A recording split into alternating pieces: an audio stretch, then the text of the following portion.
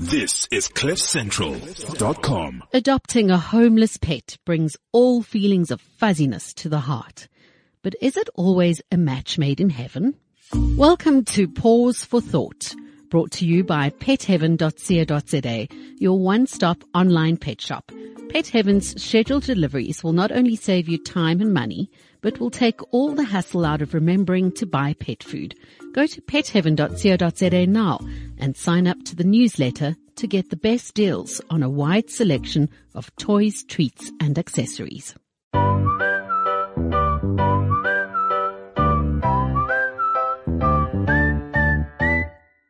Let's chat to Rachel Sylvester. She's the founder and director of Sidewalk Specials, who do a very, very special job in the community and in the world of pets and matching up people who are looking for pets and pets who are looking for people.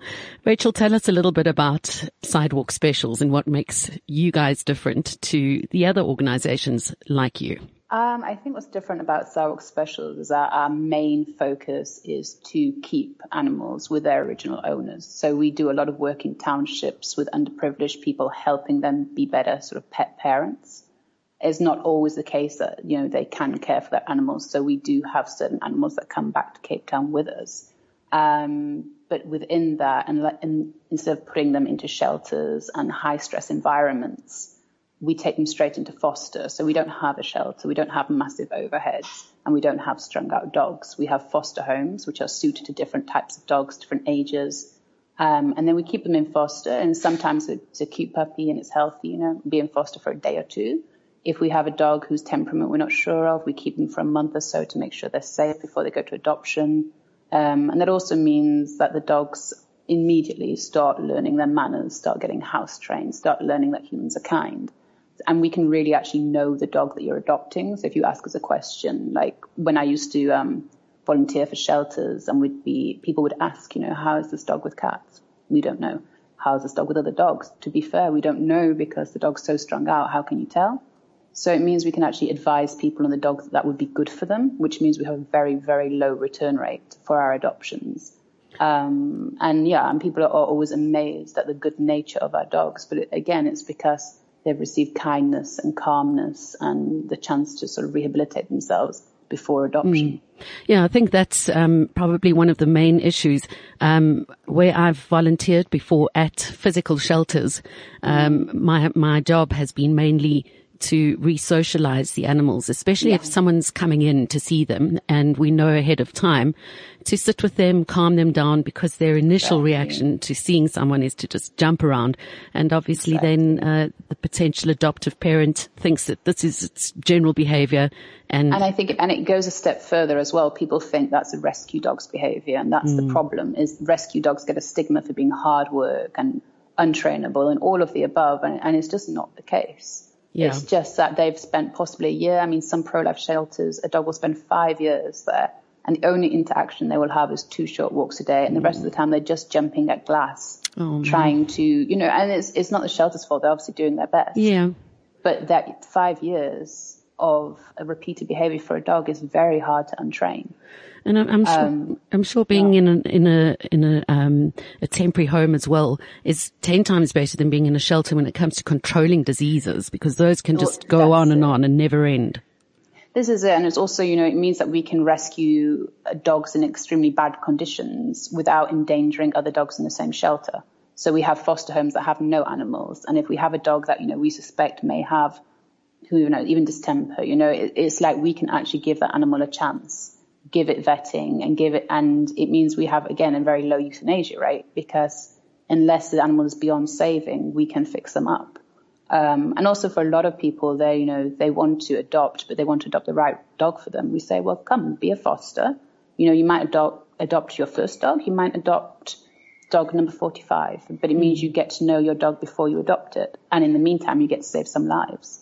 So it kind of just works all the way around. Yeah. How easily do these foster parents part with their temporary pets, or do you find that a lot of them hang on to them? We have a few that are just so good at it. They know exactly why they're doing it, and they're obviously it's a bit of a heart tear, but they get the happy update pics and know they're going to good homes. Some of them, even when they sign up to foster, like they know and we know it's going to be what we term a foster fail, and they will adopt. But it's like, we are happy to play that game. Be like, sure, you're fostering. Sure, you are. So we don't mind, it's like we know, and also we have some fosters that are just great with, fixing mange. They just know mange, and we have all the dogs mainly coming with mange. They know what they're doing. We have other fosters that just love puppies. And we have fosters that just, are great with dogs that maybe have slight aggression issues. And we use a behaviorist that goes to the foster homes, assesses the dogs. And even when they're adopted, if the adoptee is struggling with certain issues, we'll send our behaviorists through again and give them the skills to help that dog be the best version of itself. So in this case, not only is a home check before adoption an acceptable request, it goes even beyond that, where you see afterwards how the animal is adapting and how the new parents are adapting. Absolutely. I mean, we keep certain dogs, it's a cute puppy and it's gone into a home and it's fine. It's quite a smooth little process there. Certain dogs for a start, we cover the vet bill until they're healthy.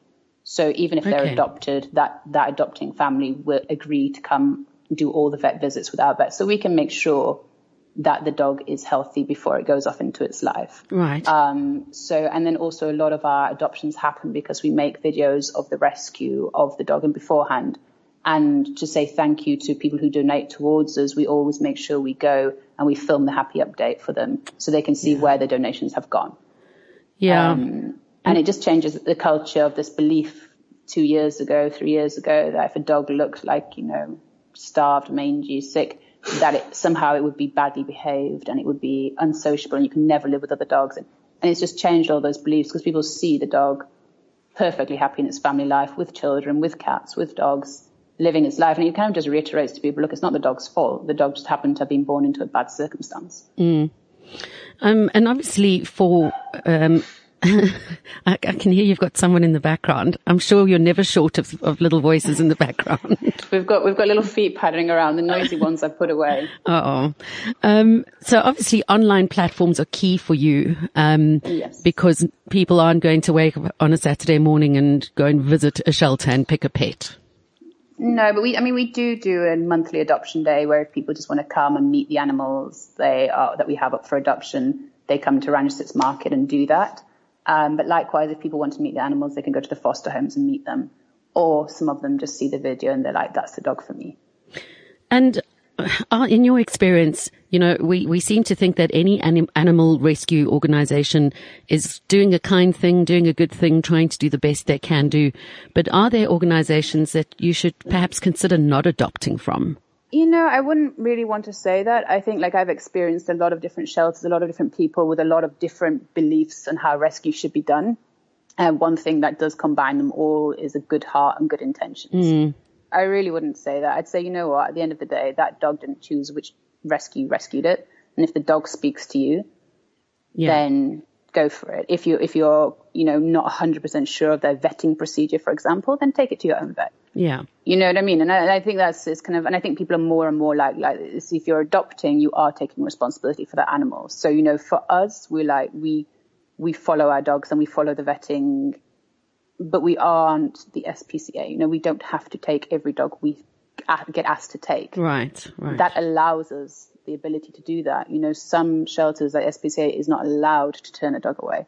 And that puts a pressure on them you can't imagine. So, when people go and bash a shelter, it's like, don't bash the shelter. It's not the shelter's fault. It's the society, the throwaway culture with pets. The problem, the townships, the fact there isn't free sterilizations there. The problem is so deep rooted. I really don't think you can blame the shelter. And that's whether they're succeeding or failing. You can't blame the shelter. Yeah. And at the end of the day, it's the dog getting a new home and that's what it's about, or the cat. Exactly. And you will love that dog and you will love that cat. And, it's ultimately you won't care which shelter it came from. You will love the animal and the animal will love you. And that's the relationship and that's what you're aiming for. Do you sometimes see potential parents of new animals and think, I know the perfect dog for that person? I just know. Oh, yeah, 100%. And this is what we will do is if we know a foster and we know what makes them tick and we get that dog will go there. It's kind of, it's kind of like if you, and we also say to people, let us know what you're looking for because if we come across it, you know, we can hook you up with that if you need a small breed dog. And some people come like, oh, I'm really sorry, it needs to be small, you know, my apartment's small, right. and they're so panicked that they can't take anything that walks through the door. And it's like, you know what, that's fine. More and more in rescue, people are almost shopping like they used to do with breeders. Yeah. You know, they know the breed they want, and they know the size they want, and they know the sex they want, they know the age they want, and they know that it will be in a rescue somewhere, and it will, because there are so many dogs that are homeless.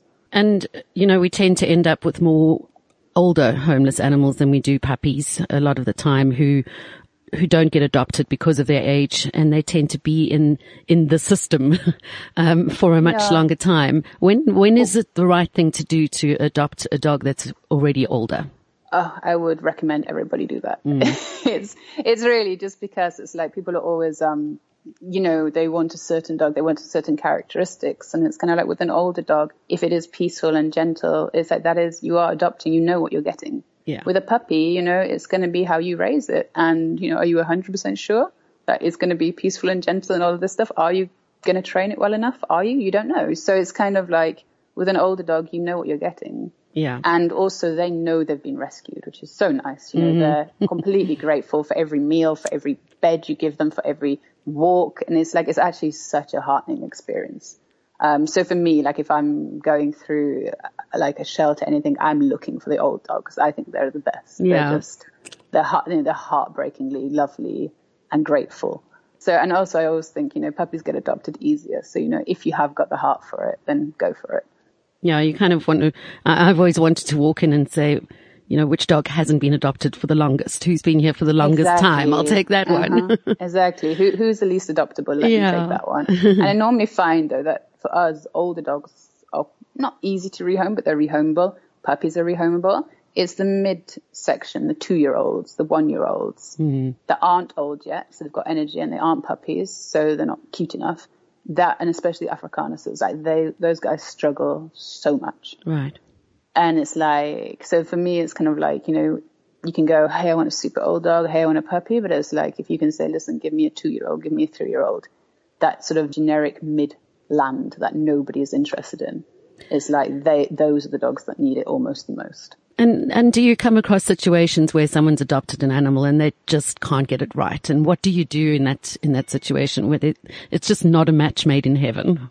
All of our adoption forms have that if you no longer want the animal must come back to us. We put it back into foster. We re-network for a new home. First, we'll say to them, you know, would you like our behaviorists to come through and try and make it work with you? And, you know, most will say, yes, please. And most of the time it is fixable, because you'll find generally if there's an issue, like 90% of the time is the human, not the dog, that's getting something wrong or not understanding something. Or it could be a home condition where there may be children, you know, that animals sometimes don't get on with children, or perhaps they've got other pets at home. Normally it's not even that. Normally it's just, you know, separation anxiety. You know, the dog now loves you so much it doesn't want you to go to work. Yeah. Normally, like if an animal sort of rehabs in your home with your children are kind to the animal, will love your children. So normally it is just literally separation anxiety, or suddenly the dog has gone from being sick to healthy and now has all the energy in the world and is bouncing off the walls.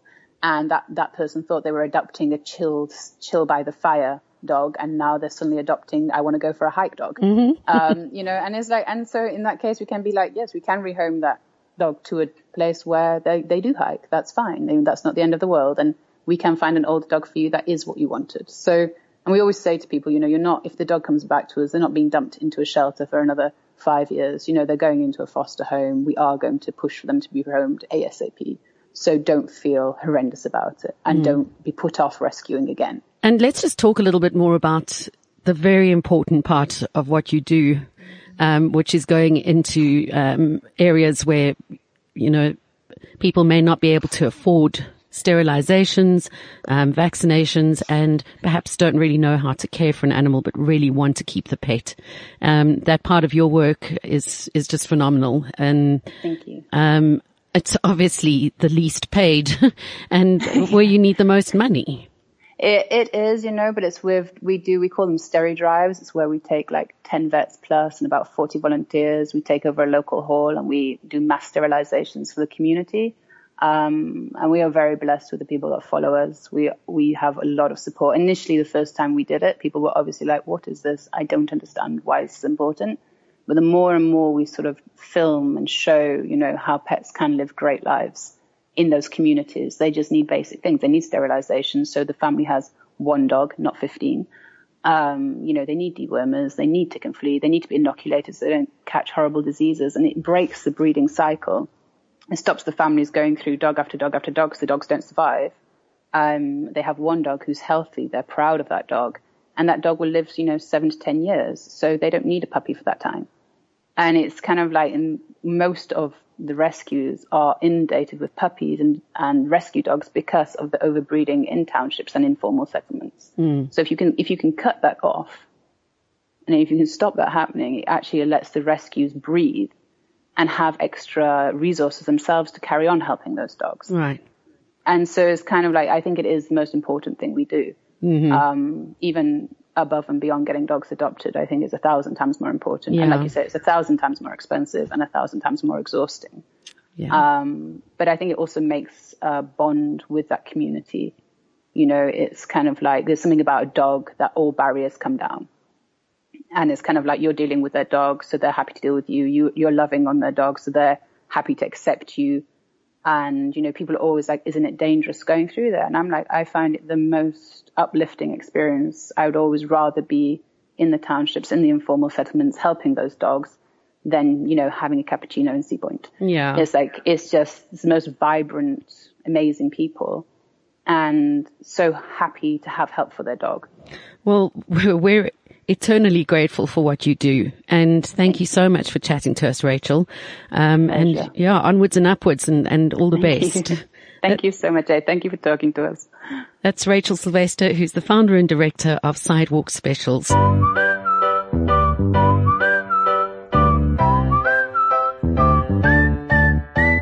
To finish off, frequently asked questions about pets with trainer and behaviorist Kathy Clayton. How do you introduce dogs to babies? This is a process that needs to be done even before a baby is born. There's a whole process getting the dog used to that some things are going to change in the life. So you get it used to prams and maybe get a doll and things like that. And when the baby comes, you very calmly let the dog come in, let it sniff it, don't lick or anything like that. But it's a gentle introduction. And I would say to anybody who's having a baby, please get the advice of a behaviorist beforehand on what to do when the baby comes. Why does my cat purr all the time? Well, purring is a sign that the cat is happy. So we got all this purring and it's fun and they rub themselves against you. And so it is a happy sign. However, I have to say, some cats purr when they're in pain. So have a look, check it out. Is the cat being happy or is the cat actually in pain? Thanks for listening to this episode of Pause for Thought, brought to you by petheaven.co.za. Never run out of pet food again with Pet Heaven's super convenient scheduled deliveries. Shop today and get 20% off your first scheduled delivery of premium pet products to your door. This is CliffCentral.com.